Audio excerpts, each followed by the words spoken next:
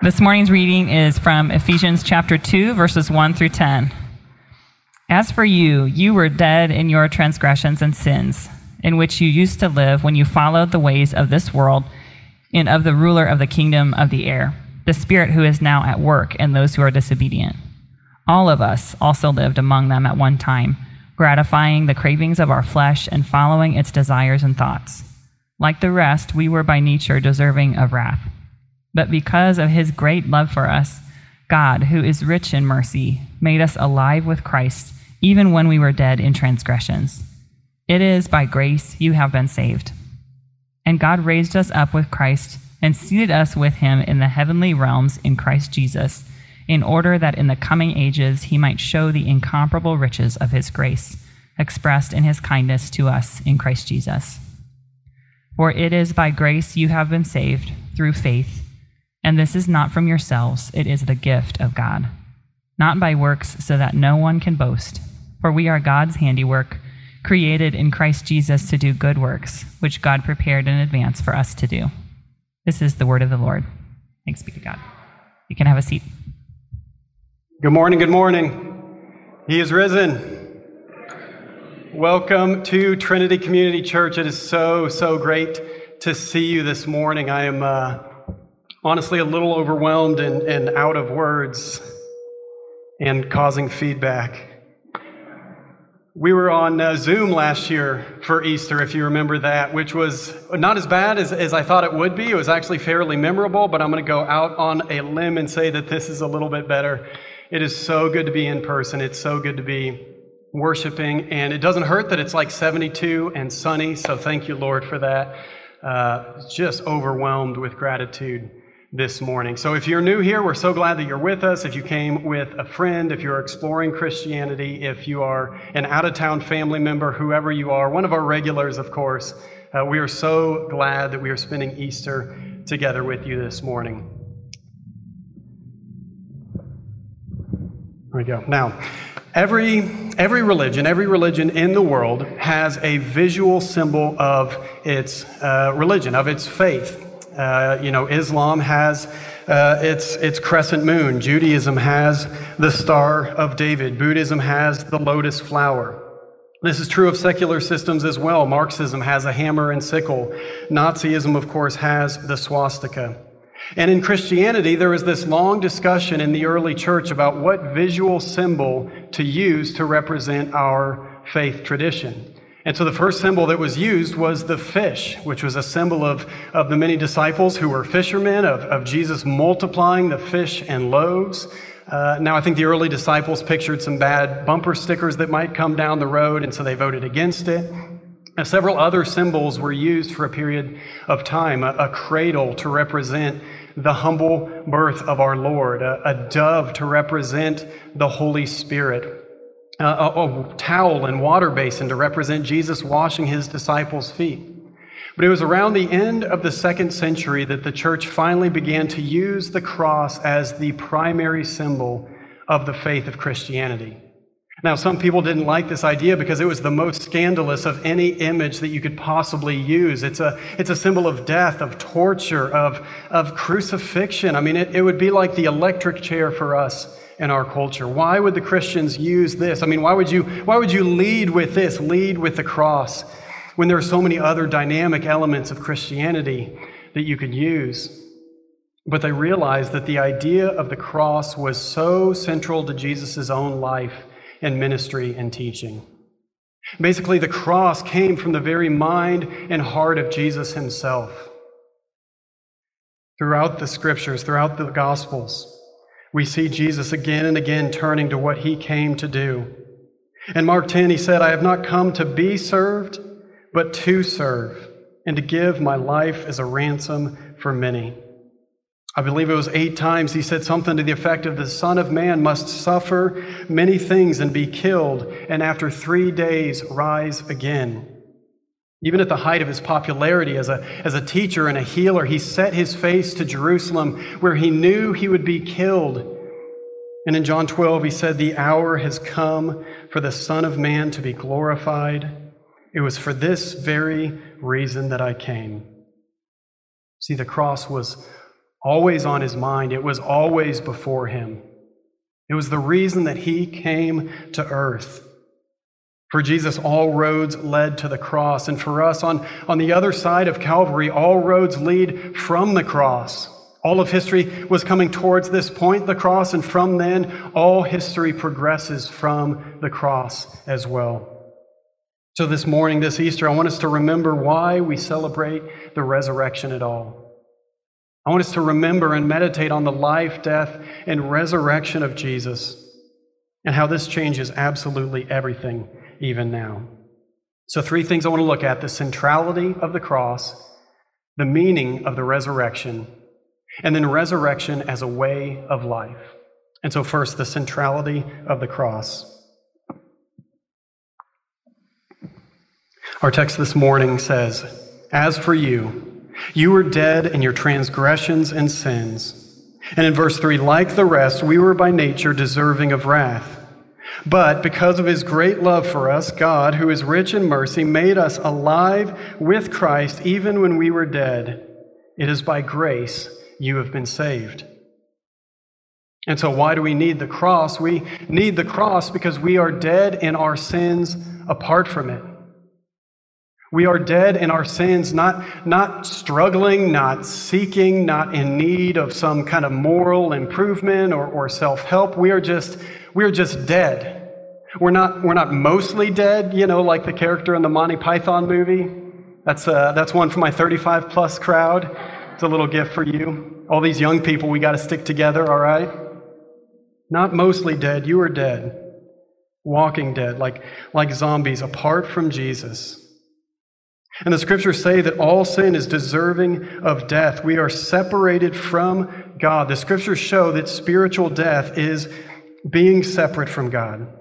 See, any sin against a perfect God is immeasurably offensive. It doesn't have anything to do with the type of sin or how great or how small the sin is. What matters is who you have sinned against. And if you've sinned against a perfectly holy God, he can no longer be in the presence of that sin. You might say, why doesn't he just forgive it? But we have to cling to the justice of God. Right? If somebody committed a horrible and heinous act of sin against you, you wouldn't want that person to just run back to the Father's arms and have God embrace them. No, there has to be some justice if God is going to be good. And so our sin against a holy God requires justice. It requires death, separation from him. And so the scriptures say the wages of sin is death.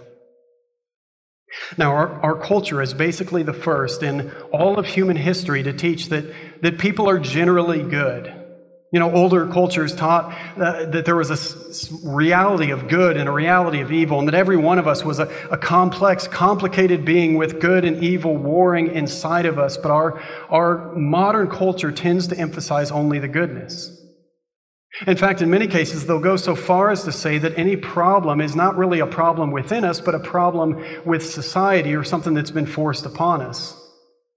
And so if somebody's bad, it's because they were raised bad or because their environment was poor or they didn't get the education that they deserved. But I want to suggest that this is the very reason why our culture is so overwhelmed, exhausted, worn out, burnt out. It's because if this is true, if we are good people at the core, and if perfection is attainable, then we will wear ourselves out trying to improve ourselves.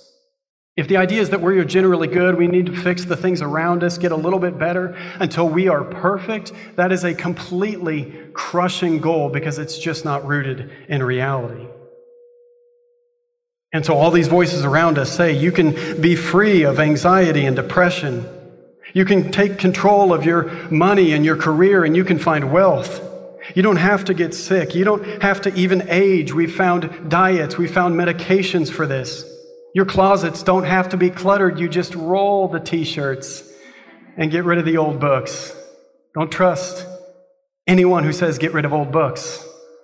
Get rid of e-books. Save the old books. I do roll my t-shirts. But it's the pursuit of perfection that drives us insane. I mean, literally insane, detached from reality. We will never get there. No matter how many of the right images that we look at on Instagram or how many of the right steps that we take to further ourselves, we are not going to measure up to the standard of perfection that we ask of ourselves. No, we are dead in our sins apart from God. And without Christ, without the cross, we will always remain separate from Him. And everything else, it'll be like a wheel with nothing in the center, no hub. Everything will be disjointed and disconnected. Now, the British writer John Stott says, before we can see the cross as something done for us, leading to faith and worship, we have to see it as something done by us, leading us to repentance. And we've said throughout this series in Ephesians that the extent to which we acknowledge our own sin is the extent to which we will appreciate the gift of God's grace. The extent to which we wrestle with our own sin is the extent to which we can celebrate the resurrection, celebrate the gift of God's grace in our life. And at Trinity, we talk a lot about practicing the way of Jesus together. That's our mission. It's to practice the way of Jesus together. We talk often of the renewal of all things that's promised. Ephesians talks about it more than any other place, that all things in heaven and on earth are now coming under the authority, the lordship of Jesus Christ, and that means that everything has changed. But all of that is not to say that what we do is what's most central in Christianity. Right? Like the heart of Christianity is not what we do with Christ or for Christ. The heart of Christianity is what He has done for us. The center of Christianity, everything flows from one place, and it's the cross of Jesus. The Apostle Paul in 1 Corinthians 2, he said, he resolved to know nothing except Christ and Him crucified. Now, if you've read Paul's letters, they are the most brilliant, amazing, mind-blowing reflections on all of creation coming back to glory under Christ. It's this big, holistic vision of the gospel and the church and the world. And yet he says, even with all that, it counts as nothing compared to Christ and Him crucified. Because none of that exists, none of that has hope unless Christ died, was buried, and rose again on the third day. Now, the second thing is the meaning of the resurrection. The cross is nothing without a resurrection, so that's what we'll look at now. Verse 6 in our passage says, God raised us up with Christ and seated us with Him in the heavenly realms in Christ Jesus. Verse 8, it is by grace you have been saved through faith, and this is not from yourself, it is the gift of God, not by works, so that no one can boast. And whenever Christians talk about the cross, they're not just talking about the moment of crucifixion, but rather they're talking about the entirety of what Christ has done for us. The cross is something that we use as shorthand for the entire life, the obedience of Jesus, the sufferings and the trials and the crucifixion of Jesus, His resurrection and His ministry post-resurrection and His ascension and His reigning from heaven. It's all pictured when we say the cross.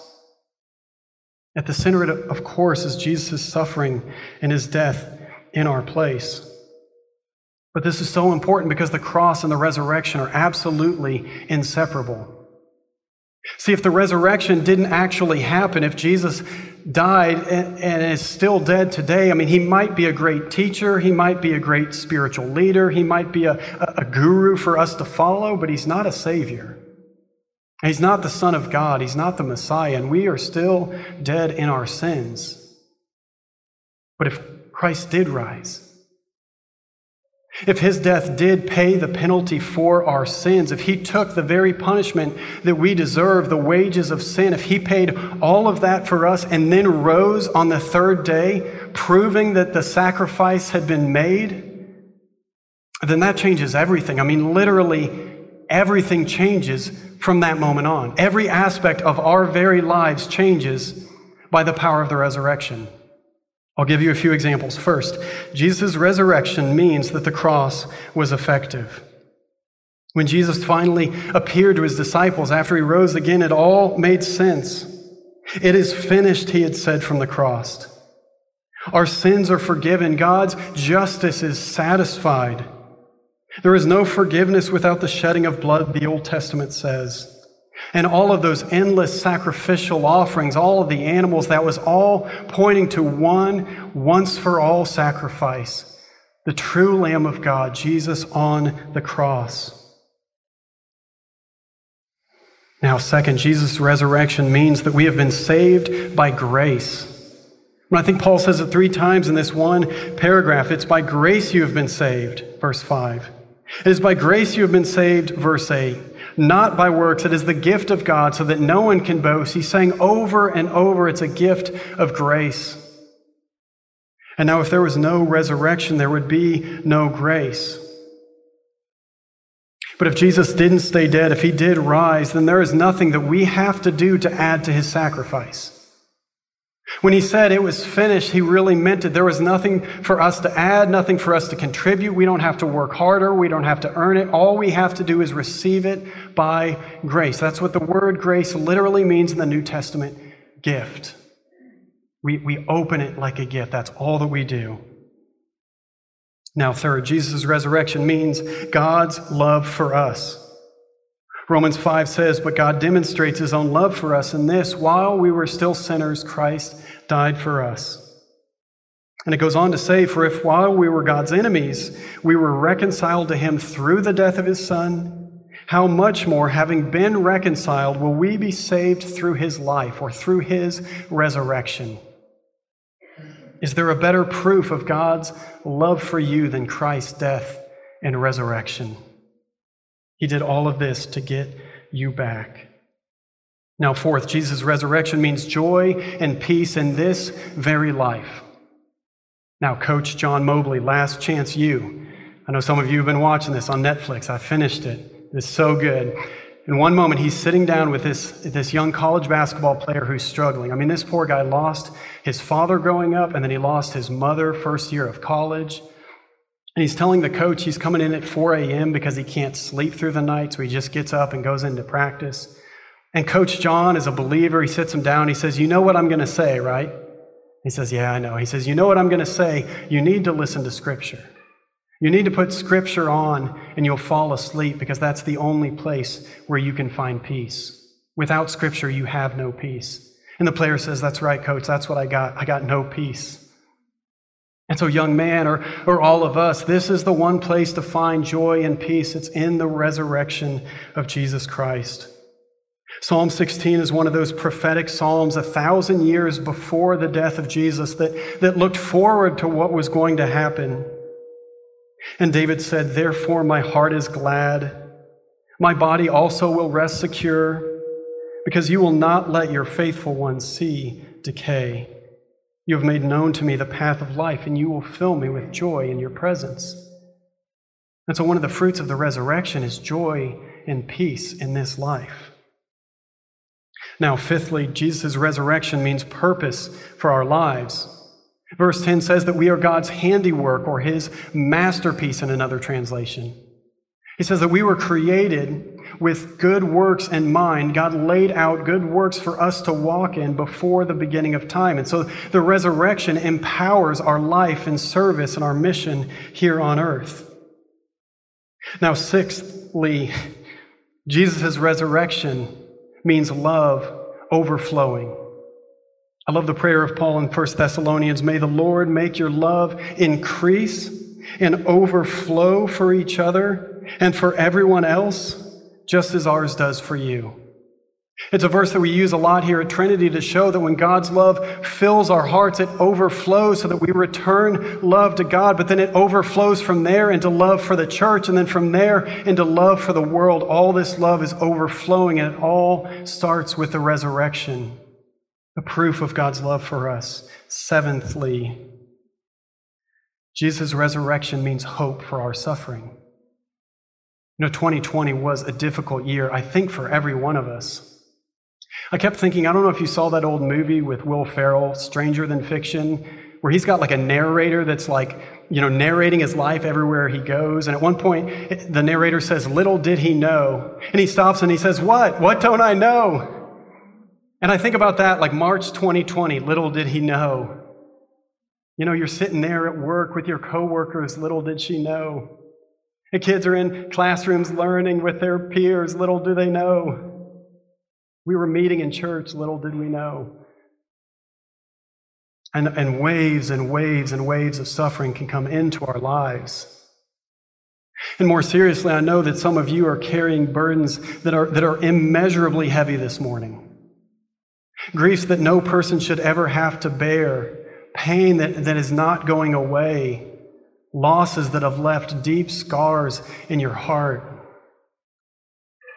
And it's without the resurrection that we have no hope for any of this.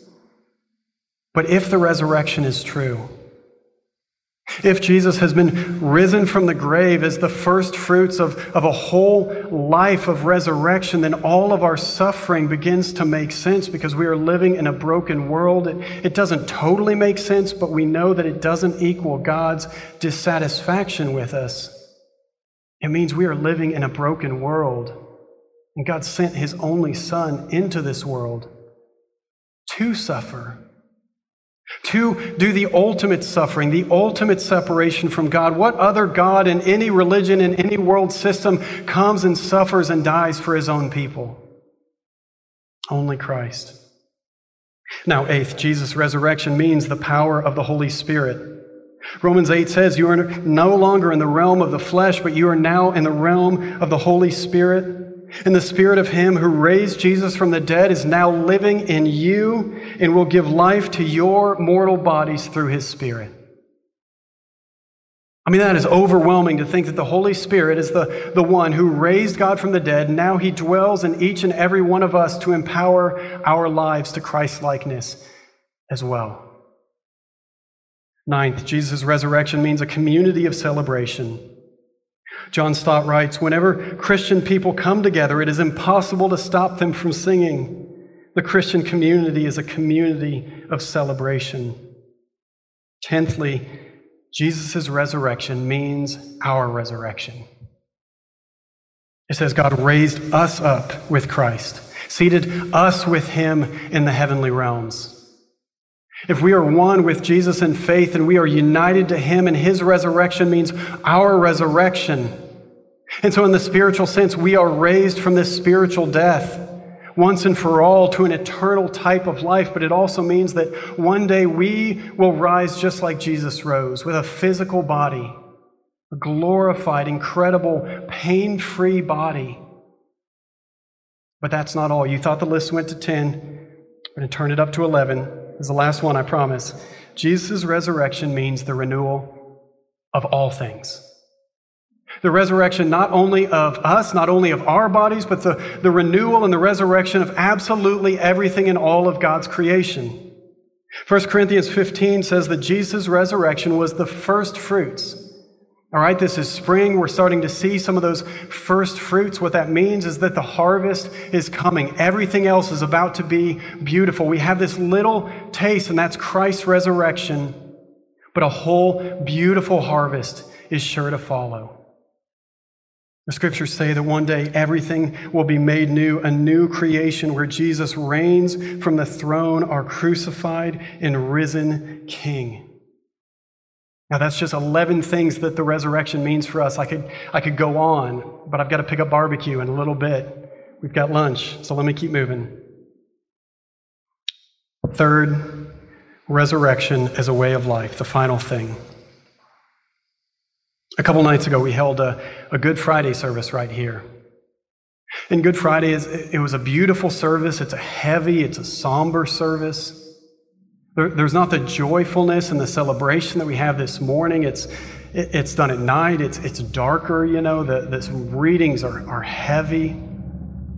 And in church tradition, what would happen is that these services would be held in chapels, before electricity. And so the tradition was to blow out a candle. The whole service was candlelit, blow out a candle after each reading or each song or each scripture. And so progressively throughout the Good Friday service, it would get darker and darker and darker. And the idea was that you are moving further and further into the tomb with Jesus, identifying with His death and burial, until at the end of the service, the final candle was snuffed out, and everyone would leave in total darkness and silence. Now, it's a powerful image. And then compare that to Easter Sunday. I mean, on Easter Sunday, everything is bright. We hold the service in the morning. Sometimes it's a sunrise service. We had a beautiful sunrise this morning. We have a perfect day of weather. I mean, we have a beautiful place to meet. There's flowers on the trees behind you. And in a lot of churches, or at least those that don't meet in rented spaces, there are bright colors everywhere. There are flowers, there are banners, streamers, all of this color, all of this life to represent the resurrection. And the contrast between Good Friday and Easter Sunday, it's so stark. If I'm being honest, I often live somewhere in between. See, yesterday was Holy Saturday. It's the day of silence. It's the only day in the traditional church calendar that has no liturgy. There's no scripture readings. There's no hymns to follow. There are no prayers. The one day where the church does no work because Jesus is in the grave. And I've thought it must be odd to go into a church building on Holy Saturday because everything's probably set up for Easter Sunday. The flowers have been delivered. The bright colors have been hung. Everything is ready. Maybe communion set out. Maybe the baptismal waters have been filled. And yet nobody is there yet. All of this beautiful religiousness and yet just sort of emptiness inside. And if I'm being honest, I think I live in that sort of mood, the mood of Holy Saturday, as much as I do anything else. It's so hard to sustain the mood of Easter Sunday. And so my question is, how do we get from Holy Saturday as a way of life to Easter Sunday, Resurrection Sunday as a way of life? And what we saw a couple weeks ago in Ephesians 3, I think, has our answer. Paul prayed that we would grasp the love of Christ. And if you remember that word grasp, it's a really odd word in the Greek because it means to wrestle with, or most literally to ambush or to sack a city. And Paul, this is the word that he chooses for our prayers to know the love of Christ. He prays that we would grasp with all of the power of the Holy Spirit the love of Christ. That we would struggle and fight and wrestle with, not necessarily with God, but with ourselves, with our own souls. That we would wrestle and massage into our own souls the very love of Christ. That we would have an experience of Christ that surpasses knowledge, not apart from knowledge, but through knowledge into experience. The New Testament doesn't teach a Christianity that saves people and doesn't change them. It doesn't teach a Christianity that's mere head knowledge or maybe some kind of happy, clappy, hyper-spiritual Sunday morning Christianity. No, the New Testament teaches a God who can be known and loved and enjoyed and treasured. The New Testament points us to a Savior who came down from the comforts of heaven to bear all of our sufferings, all of our sin, and to die upon the cross out of love for us. The New Testament points us to a life of meaning, of fellowship together, of the power of the Holy Spirit. The New Testament shows us all that Christ has done for us. And our response to all that God has done, it's to grasp. It's to pray with all of our energies, to grasp, to understand with all of the power of the Spirit, the love of Christ. Specifically, the prayer is that we would know how long, how wide, how high, and how deep is the love of Christ. That we would be intimately aware of the dimensions of God's love for us in Christ. That we would be wrestling with this, always trying to get it into our souls. And where else do we see Christ's love more clearly, more beautifully than on the cross and in the resurrection? And so I want to compel you, don't settle for the life of Holy Saturday. With all of the religious stuff, but none of the life inside. Seek God's face. Seek Him for who He is. Look to Jesus on the cross. Rejoice in the empty tomb that means your salvation. He is risen. And my prayer for us is that we would cling to this cross. that we would know and believe all that the resurrection means for us. And that we would grasp with all of the power of the Holy Spirit how wide and how long and how high and how deep is this love of Christ for you and me. Let's pray.